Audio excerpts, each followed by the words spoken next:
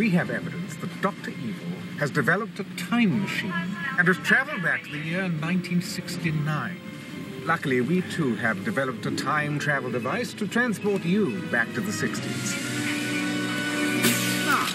This is where you input your destination. Wait a tick.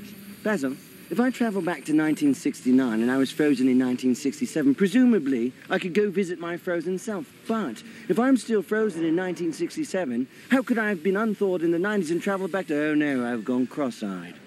That was international man of mystery Austin Powers getting totally tangled traversing time travel in spy spoof Austin Powers, The Spy Who Shagged Me. This week, we're trying to bend our own minds around Christopher Nolan's latest sci-fi film, Tenet. We don't know what we're doing, we're just talking about films. You're listening to Cellcast. I'm Lawrence. And I'm Sam. I suggest you don't worry about this sort of thing and just enjoy yourself. That goes for you all, too. So this week, we watch Christopher Nolan's new science fiction thriller, Tenet, and Sam's going to tell you the plot. A CIA operative known as the protagonist is sent to investigate how a Russian billionaire known as Andrei Sartor has weapons which have their entropy inverted. Upon discovering that Sartor is being sent material from the future, the protagonist gets close to Sartor's wife Kat in order to find out more information. With the help of an intelligence operative Neil, the protagonist tries to stop Sartor from ending the world in the present day by destroying a mysterious algorithm that has been sent from scientists in the future. Or, as a haiku, spy die.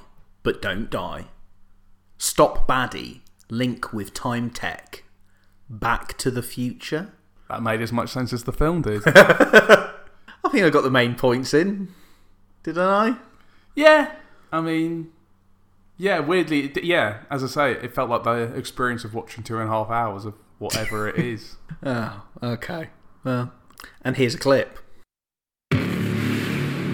All I have for you is a word. Tenet. It'll open the right doors, some of the wrong ones too.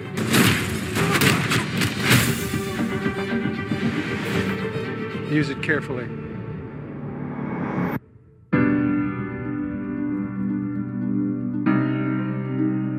To do what I do, I need some idea of the threat we face. As I understand it, we're trying to prevent World War III. I'm not saying Armageddon here. No. Something worse. I gather you have an interest in a certain Russian national. Why don't you bring me in? You really want to know? He can communicate with the future. Time travel. No. Inversion. Aim it and pull the trigger. You're not shooting the bullet, you're catching it.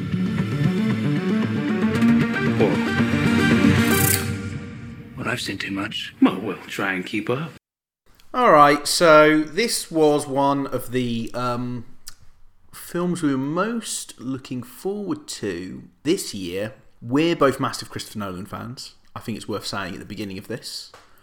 We've been watching his career for a long time, and even some of his more controversial offerings always has some merit to it. But ultimately, this was the worst experience I've had with a Christopher Nolan film. I don't know if I'd call it a bad movie. I'm trying to be restrained and give him a certain benefit of the doubt because I think there's a chance on rewatch that this could get better.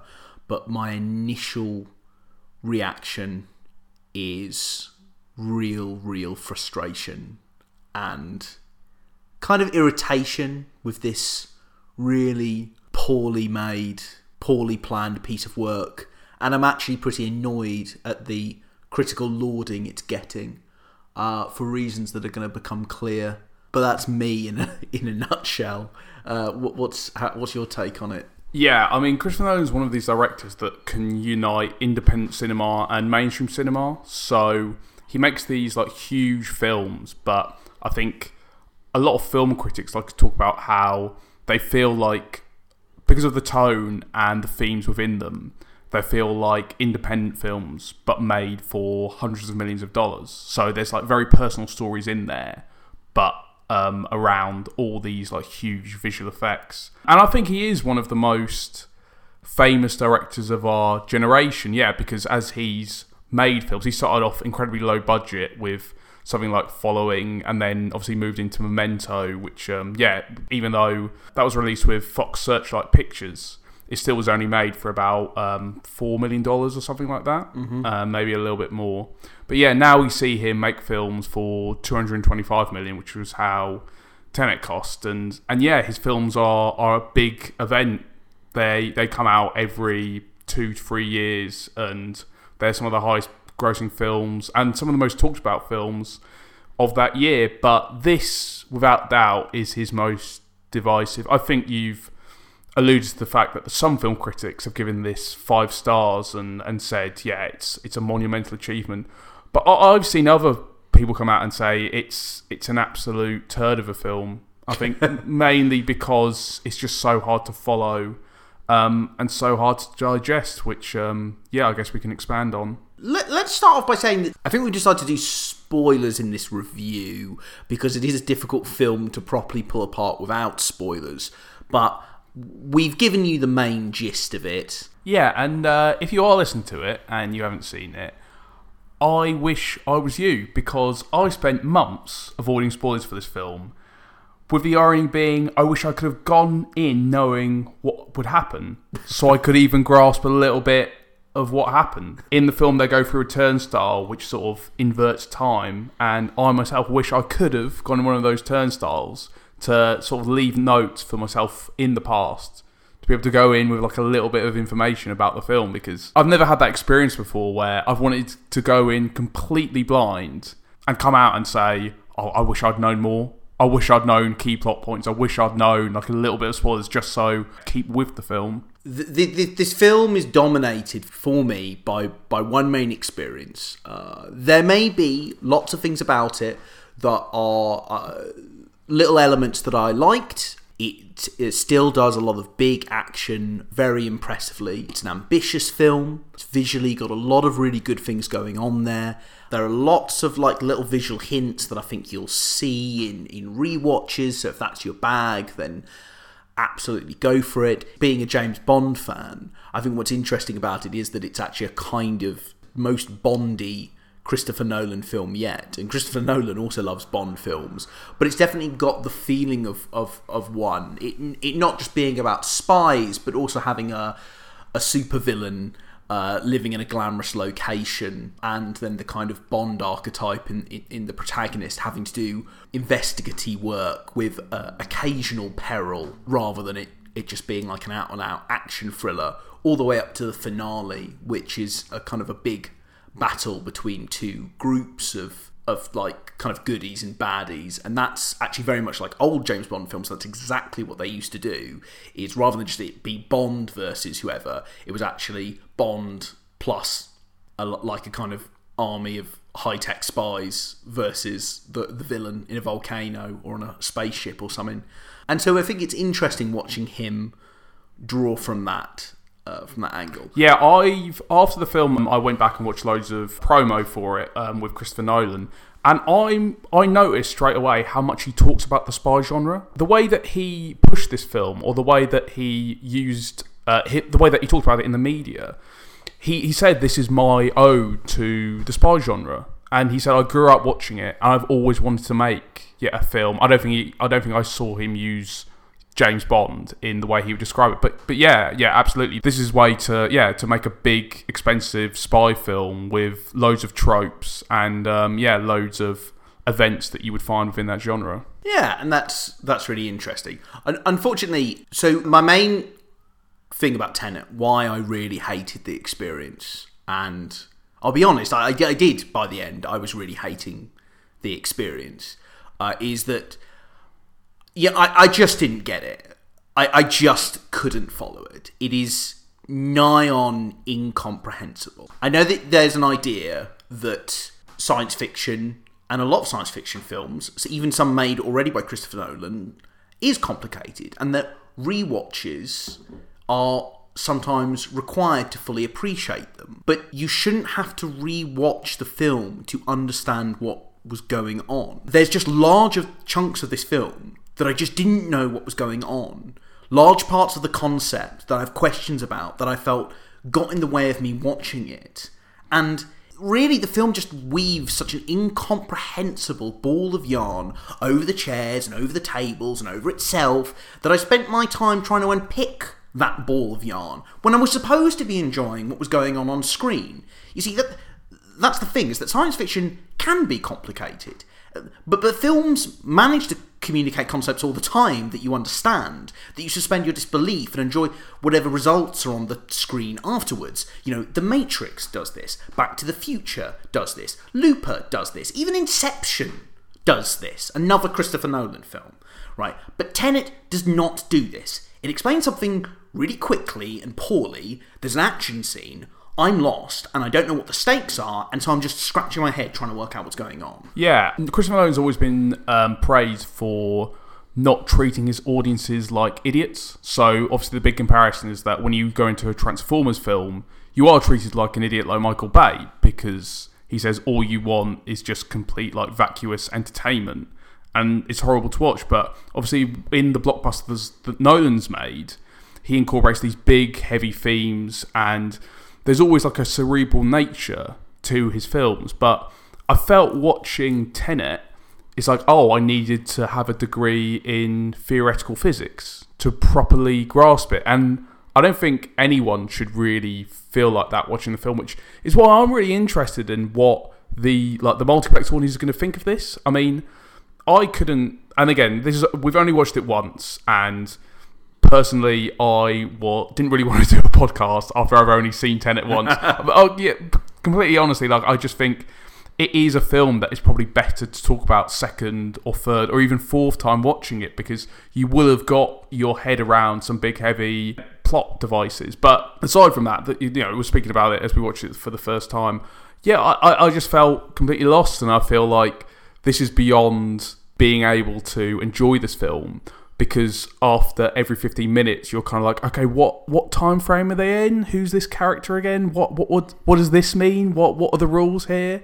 But that's fine. Like if we go back in years to come and go, Tenet's actually maybe one of his best films. I don't mind going back on myself on this, but this is about the first time watching it, and actually, I don't really think it's good enough that you just say, you have to go back and buy another cinema ticket and watch it all over again. I don't think that's good enough. I think that a film, you should, like I said, you should go back and see details. You shouldn't have to watch it twice to comprehend the plot, to actually be able to watch it instead of just going, stuff's just sort of happening and I have no clue why. What that shows is bad storytelling. That's bad filmmaking. That's someone that hasn't competently told the plot or the concept across. And I'm putting that squarely on Christopher Nolan. I think you should design a film, at least on the first watch, to be understandable. I could write this off as that maybe I'm just the one, maybe I'm confused or we're confused. Maybe this isn't clicking with us and understand it. But do you know what's different about this? It's that no one gets it. I haven't seen one review, barely any comment on the internet or anything from anyone that's watched this that doesn't either say outright or at least not so subtly suggest that they didn't understand large chunks of the film.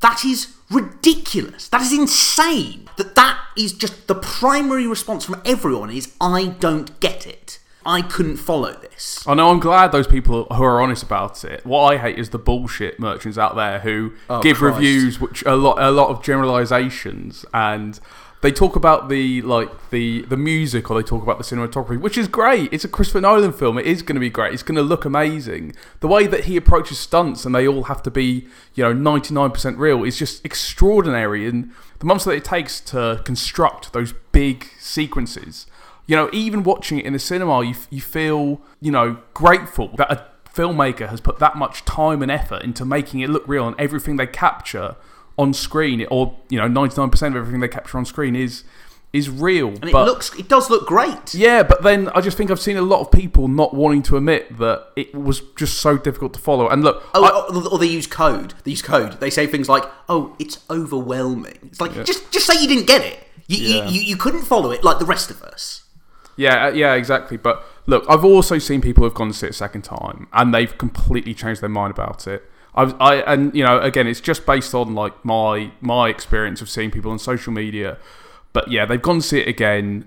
They've been able to get their head around it. They've been able to enjoy it a lot more. So maybe it is just a film that you have to see twice. But again, like I think I agree with you with that. Actually, like the first time is such a frustrating experience and you need to have like some nuggets of plot or information that you can hold on to. And I couldn't personally do it with the first viewing. I think the important comparison to make is with Inception, where it's a difficult concept to grasp, and I know people that didn't get it like completely, but I still think if you don't see all the nuances, or if you still don't get some of the sort of the complex information within it, you still understand what the team has to do. You still understand what the heist is within Inception, and actually towards the end, you kind of feel, you know, with the spinning top, you understand what that's about. You're like, okay, this is what the film's been leading towards, and you know it's got a very ambiguous ending, but there are still opinions that you can make based on that ending. And I couldn't really make an opinion on the ending of Tenet because I just couldn't grasp it at all. And I think that's why I wanted to do this podcast, because I do at least want to document, even if I change my mind on this film later on, I want to document how frustrating and how disappointing it was to walk out of Tenet that first time. Before we just like keep throwing this same complaint at it, I mean, I'm trying to get some examples of this. Yeah. What are the things that happen? So, I mean, early on, Clemence Posey plays a scientist who teaches the protagonist the rules of inverting things. But she does this by catching a bullet in reverse. The bullet jumps off a table and onto there, and she says that this bullet is inverted through this technique from the future. And then the protagonist has to learn to do this thing with the bullet. And he tries it first, it doesn't work. She says, you have to have dropped it. But then he doesn't drop it. He then just catches it. And whether he's thinking in his mind that he dropped it, it's not really clear. And so, but then I just go, and then it just moves on to the next bit. And I'm just like, oh, hang on, what? Well, how does this work? And then already I'm kind of going in this same scene. I'm going like, well, why are there inverted bullets? What's the point of them? I mean, I understand that later on we learn that that inversion has this whole bigger thing. But what does everybody think about inverted bullets now? I mean, are they useful for anything? Are they being used? Because they're being sold by arms dealers, but are they really useful for anything? You can't use them to kill someone that you previously couldn't kill from just firing a conventional bullet, because you still have to kill that person. You still have to assassinate that person and then get the bullet and then invert it. I'm lost. I'm lost to why these bullets are here, why they're on the black market, why they're being sold. I don't know why they're here. And it's like, okay, fine. But then I just go, oh, I don't know. And then we move on to the next bit of the story. But isn't that it's the fundamentals, right? It's the fundamentals of the world that they create. Yeah. So that first bit, with the scientist, that you sort of you're trying to learn the very basics along with the protagonist, but it's still a massive struggle. Yeah. It was a massive struggle for me. They kind of don't do multiple universes in this. The idea is that it is a closed loop, so everything that's happening has already happened. You can't really change the past. But the grandfather paradox. The grandfather paradox, yeah, which they keep referring to. So you can't go back and change something, because that would mean that you changing something means that you'd never time travel, so it's never going to work. You're not supposed to be able to change anything, but at the end it's revealed that Neil saves the protagonist's life at the beginning of the film. Yeah. So that's multiple timelines. So there are multiple timelines. I don't know. I'm just trying to log as many of these things that I have a problem with. So then all the fights are playing out, but I don't really understand why the fight is dramatic or scary, because it's like I can't really follow it. I don't know what the danger is. You don't have this problem in the Matrix when they're describing what you can and can't do in the Matrix, even though maybe it's slightly ambiguous. You're getting an idea in several different sequences that really work, and then this doesn't really. If we're going to get into specifics, for me, I was actually okay. So yeah, the fundamentals were different for me, but I did understand the main concept of time inversion. Right. Halfway through this film, there's a polonium heist, and it's after the protagonist has got to know Sartor pretty well. Like, there's been a lot of development between those two characters, and then we've also had the introduction of Neil, who's aiding the protagonist on this mission. There's a polonium heist, and that's when time inversion sort of really goes into like fifth gear, really. Right. Where you're treated to the idea of like a turnstile which can reverse time and send characters back into the past. Right. And that for me was when it just went completely over my head. I really lost it then as well. It's at that point that Neil kind of reveals that he's kind of been he's known about it this whole time, and he's actually had more information, or he's been aware of of what the protagonist is trying to do. So it's not, because I think in the first part of the film, Neil is kind of hired by the protagonist to help him, and then actually we learn, Neil's been in with it all along, really. So yeah, and it's at that point where they start going back into the past, and I started to really struggle, and then I was just watching these big expensive sequences, thinking, oh yeah, this is interesting. I kind of wish I was following why they needed to do this. By the way, Kenneth Branagh goes from sometimes being really good in this to being really, really terrible. Oh, I thought he was really good all the way through. No, when he starts yelling about like tigers and stuff, I thought like this is crap. This is really, really plastic. I have seen him really ham it up in films before, like gone like quite camp really with some of his performances, and I thought there was some sort of really quite intense scenes with him. There were actually, but that's the thing, right? Like the bit where he's going to beat Kat is really terrifying, really tense. But then sometimes when he starts like yelling and turning up to 10, he becomes really laughable, and the script is really bad in those bits as well. So I mean, I can't. Yeah, like I say, he's really inconsistent. Well, actually, I think the script is part of the problem, because obviously what you need in the dialogue is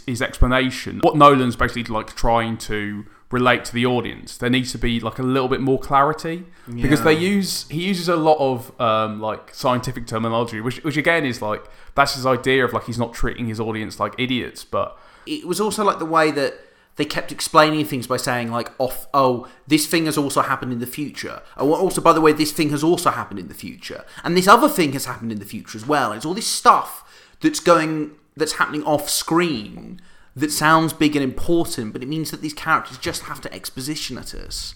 And I really, and that was just really fucking boring. Like I don't want to hear someone telling these endless stories. Certainly not the way they told it. It really wasn't an engaging way to tell you about what was going on. The other phrase was like, was it the pincer movement? Temporal pincer movement. Oh yeah. My god! What are they talking about? Like, I don't. The bit where I completely lost patience with the film was the big action sequence at the end, where Aaron Taylor Johnson says, like, we're going to do a temporal pincer movement now. One team, that's like, Team A is going to go, who are red, are going to go forward in time. Team B are going back in time. Yeah. And they've already brought us information from the past about this mission. Because so it's already happened? Act it because it's already happened. Yeah. But I thought that you couldn't change things in the past, because they said they couldn't change things, but they have brought them back information, so they can. But they're not really changing. But I guess they're not really changing things in the past, because it's already happened that they've gone back. You see how I'm confused? I'm not really following what this is. And then I'm going, okay. But then he keeps talking. He's telling us how it's going to work. But then in the middle, the point is, at the end of the day, this is all just a distraction, because they're actually going off to stop a bomb. I didn't get it. I'm sorry. I mean, maybe I'm just going to I'm going to watch it a few more times or something, and I'm going to get it, and it's going to be brilliant. But it's like, right now, it is just the most irritating, frustrating, annoying experience I've had in cinema in just such a long time. Yeah, I think there's a line at the beginning of the film, and I don't know if you've actually already referenced it, but in a lot of reviews, people said this, and it's, when Clemens Posey says, don't try to understand it, just feel it. And I always think that Nolan at that point must think that actually this is beyond a lot of audiences. And this is a big, expensive spy action film, and it's almost like, look, if you don't understand the framework, then just enjoy it. But for me, it was like, well, I'm trying so hard to follow it, I'm not really concentrating on what's going on. There's this fight sequence that happens between Neil and the protagonist, and it ends up that they start they're fighting one another, but they're coming through time at the same time. That doesn't make any sense. Anyway, it's basically within Oslo. It's within the turnstile. Yeah, and it's amazing because it's got lots of like reversed fighting, and there are so many sort of incidents where I just thought, I wonder how they managed to film that, but I didn't really care. I felt quite empty because even though these set pieces looked superb, I was already trying to understand what had happened in the previous scene, and it's like I completely get that. Yeah, if you don't understand it, just feel it. Just watch this very elegant and interesting action. But I can't feel it if I don't understand it. Yes, exactly. I don't. That's it. Yeah, that's it. Like what I say to that is, I say fuck that. I say fuck that. It's fine not understanding the details. It's fine having to suspend your disbelief. You always have to suspend your disbelief, especially with time travel movies. But it's not so much the framework, it's the absolute bare bones. I understand this thing about inversion. You're turning something's entropy so it moves backwards through time rather than forwards. That's the basic concept. But how that really makes sense, how that fits in with all the other events of the film, I became more and more disassociated with it. And then I can't feel it. I can't follow a final action scene where it's jumping between 3, possibly 4 different perspectives of time. They're trying to complete something in a mission, in a big battle, and I don't really understand how all these pieces are linked together. I think there's probably a way, using some editing techniques, that you could have made all this stuff a bit clearer, but he didn't, and I just feel confused. So, to conclude, I might go back and watch it again and give it a completely different review. I might start watching it several times and really start to get something special out of it. And I hope I will document if that happens, perhaps on future podcasts. But right now, I just really want to convey how I just didn't get it, I couldn't really follow it, and it's the film's fault. It's poorly told science fiction, and whatever future watchings unveil, and maybe I will like it one day, right now, I hated it. I actually came out of this just really, really hating it because I felt that the bones of this are wrong. The bones of this are an ambitious science fiction that collapses in on itself because it doesn't understand some of the bare things of storytelling. Yeah, the experience for me was not good. I found it almost a little bit suffocating in a way, and I never thought I'd have that when watching a Christopher Nolan film in the cinema. I know people who have been to see this a second time and they've said they've enjoyed it. I'm really looking forward to that experience. I really wish that had happened the first time round, and I don't know whether the film will forever be tainted for me because I had that really bad experience the first time round, and I don't think anybody and I don't think anybody should really have to put up with that. And I do think there'll be people walking out of this film because if you can't comprehend it, if you're there for a bit of entertainment, then that'll be incredibly difficult. But yeah, visually, technically, and the score is superb. But I couldn't enjoy any of those elements because the plot was labyrinthian and not in a good way. And I'll tell you what, who doesn't have a clue? The cast!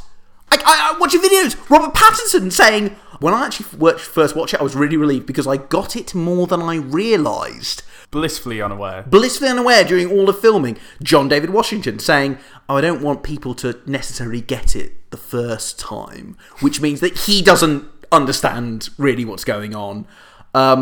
Kenneth Branagh says that he was sort of he was playing with someone, which I'm taking to mean as he was playing someone who experiments with the consequences of going back in time and changing things. But no, he doesn't. Sator wants to destroy all of existence. He doesn't want to go back and change things. Like, why? Like, not even the cast was following this.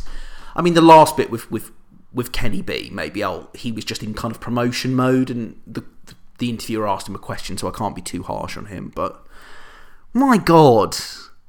And if you want to put yourself through it, Tenet is out at cinemas right now. There are people in the future who need us. Who need Tenet. We need to save them here and now. This reversing the flow of time. Doesn't us being here now mean it never happened? So, if you did enjoy Tenet, then I would recommend a film from 2004 called Primer. Primer was made on a micro-budget of $7,000 and is the story of two men, Aaron and Abe, who invent a time travel machine by mistake. They then use this machine to travel back in time to bet on the stock markets and slowly accumulate wealth. However, things turn sour as both men individually travel back as past and future versions of themselves meddle with time travel to cause chaos and disruption. There's no way I would tell anyone about this. No way. Can you think of any reason that you might? No, I can't. Sometimes we do things, we don't know how we got to that. No, I can't. Can't what? I can't think of any reason why I would. There was value in the thing, clearly. That they were certain of. Primer sounded like an ordeal to make, with Shane Carruth directing, writing, editing, shooting, and starring in the film, as well as doing pretty much everything else on it too. It was years and years in the making, not only writing but post-production too. Initially shown at the Sundance Film Festival, Primer got a cult following on the independent film scene and would go on to make roughly $800,000 at the box office. Why did it become such a cult hit? I think Primer's attraction comes from its esoteric nature. It never dumbs down the time travel aspect, and the characters in the film all use language specific to physics. Visually, it has an overexposed and dusty look. Think of the colour of some of the New Mexico scenes in Breaking Bad if that isn't too much of a random reference.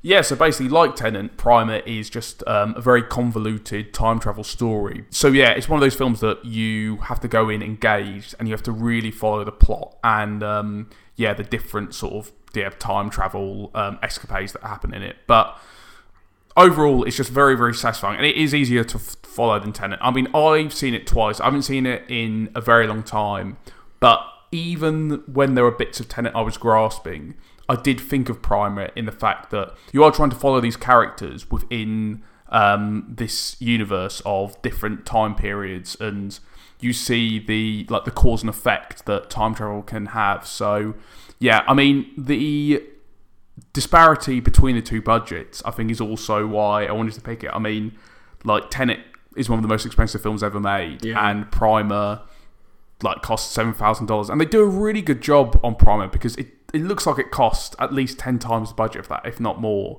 So the fact that they managed to make it at all and make it work and have this phenomenal success that people are still talking about today, it just shows the care and attention that went into producing such a high concept film, and they and Shane Carruth massively delivered on that. Is it? I mean, you're recommending it because it's also it's famously complex. Is part of the satisfaction of watching Primer also kind of managing to put all the pieces together in your head? I think so, yeah. I mean, as I said, I've seen it twice, and I think I maybe got the plot sort of 70 or 80% compared to about 10% of Tenet. Well, maybe a bit more than that, but yeah, I think actually, when you understand why stuff has happened in Primer, and you manage to link the events of the film, then yeah, it becomes a lot more satisfying. And I think it's also a really good character study. Like Aaron and Abe, who are the two main characters, it's interesting to see their collaboration, but then the breakdown between them. You can sort of see how this insane invention would cause fiction, even between two people who are really, really close. And I think the idea of inventing a time machine and in your garage feels like a bit of a lazy sitcom idea. It just feels like a little bit silly in a way. But Primer approaches the idea from a really cerebral point of view, and it takes it like incredibly seriously, and yeah, that's why you do have all this like terminology that feels just so genuine, and you sort of could believe that something like that could happen. It's why it does have this like huge interest, because the world that it's set in, you feel that two people like this could just accidentally discover a way to create time travel. And I think the idea is that they can go back 6 hours. So the idea is that they go back in 6 hours, right? And then that's how they're able to see what's happened within the stock market in that time, and bet on it and make money. It's approached in a very clever but very tangible way. I'm not sure if I've ever seen it. I can't remember. I probably would remember if I've seen it. Probably don't see it in the same month that you saw Tenet. No, I'm not going to. And if you didn't like this, you should watch Looper. Timey-wimey, wibbly-wobbly stuff always means that you have to take a ride on the old suspension disbelief train, but watch how it's done right in Rian Johnson's excellent modern sci-fi actioner. In the future, murder is made nearly impossible to get away with thanks to a high-tech tracking system, but crime syndicates still need to whack people, so they use time travel technology to send them back to the near future, where our story takes place. Here, organised crime employs loopers, people responsible for executing and disposing of the bodies of the people to be whacked. It's an easy, well-paid job, but it comes with a catch. To make these murders fully untraceable, at some point a looper will get sent his future self to dispose of and close the loop. When one such looper, Joe, played by Joseph Gordon-Levitt, doesn't manage to kill his future self, played by Bruce Willis, he's going to have to dodge the vengeful crime syndicate and try and kill future Joe in order to get out from under them. But future Joe is here on a mission of his own. Time travel has not yet been invented, but 30 years from now, it will have been. I am one of many specialized assassins in our present called loopers. So when criminal organizations in the future need someone gone, they zap him back to me, and I eliminate the target from the future. Oh la la. Loopers are well paid. We live the good life. And the only rule is, never let your target escape. Even if your target is you.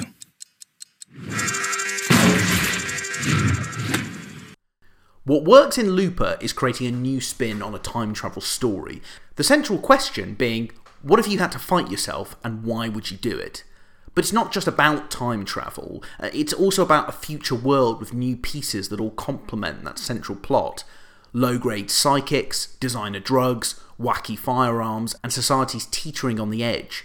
It's a wonderful window dressing that slowly reveals itself as important. So the key point here is Looper, like Tenet, also features a character saying, or rather yelling in Looper's case, that the time travel rules don't matter. The difference here is that it doesn't. The central concept is clearly and concisely explained, the world around it is interesting so that I'm not thinking about any plot holes, but just enjoying the experience. Looper also shifts gear and location midway through, an ambitious idea to switch a story about the future to the countryside. But it's a surprising handbrake turn, making the last half unfold in a really, really interesting way. It's wonderfully executed too, jumping perspectives just long enough to tell a piece of the story and then jumping back to continue the main one. There's variety in the storytelling, exposition-y voiceovers at the beginning, juxtaposition silent montages later on, which also feel different from overwhelming power being wielded towards the end. It looks and feels beautiful, a dystopian poverty mixed with sparse, empty landscapes that are very well used. This isn't going to make your head spin like Tenet, and maybe that's going to be a negative for some of you who want your sci-fi stories, particularly time travel, to bounce around your head for weeks and keep you thinking about it. But you know what's great about Looper? It's coherent. It's great time travel sci-fi, told well. Go back and rewatch this gem. Yeah, so you're basically saying that if you didn't like Tenet, then you should watch Looper because it's actually a good story. Yes, it is, because you can actually fucking follow it. Yeah, you can understand what's going on. It's quality sci-fi. Yeah, and again, yeah, it is quality sci-fi. And they're both about time travel, right? But it's just that, like, I think just Looper just. And just the better character, there are much better characters in Looper. There are. I mean, you really care about Emily Blunt and her son, like all the way through. Even little bit parts, like the kind of henchman of the leader of the syndicate, who has a bit of a kind of daddy complex around him. He's really like pathetic and quite vile, but he's like a good antagonist towards the end. You know, just little moments that are really good. Yeah. Rather than just one more guy in a suit rolling up.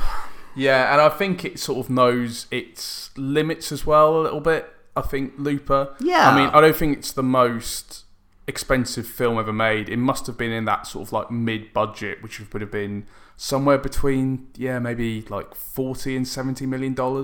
Maybe a little bit more expensive. Yeah. But, I think people responded to it. It was top of the US box office. I don't think it made a huge amount of money. Yeah, so... There was a... I know it was successful, I didn't know it was there was a response to it. And again, I think it's one of those... It's always nice to have a film that does commercially well and that's actually intelligent and there's actually, like... You've got a filmmaker like Rian Johnson who is very smart and he's great at this story, like, that is obviously to do with time travel and within the sci-fi genre, but he's made it approachable and digestible, which I don't think Tenet on first viewing ever did. Thank you so much for listening to Cellcast. You can find and subscribe to us on Spotify, iTunes, Apple Podcasts and SoundCloud at Cellcast. And come follow us on Twitter at Cell Magazine and like us on Facebook.com/Cell Magazine.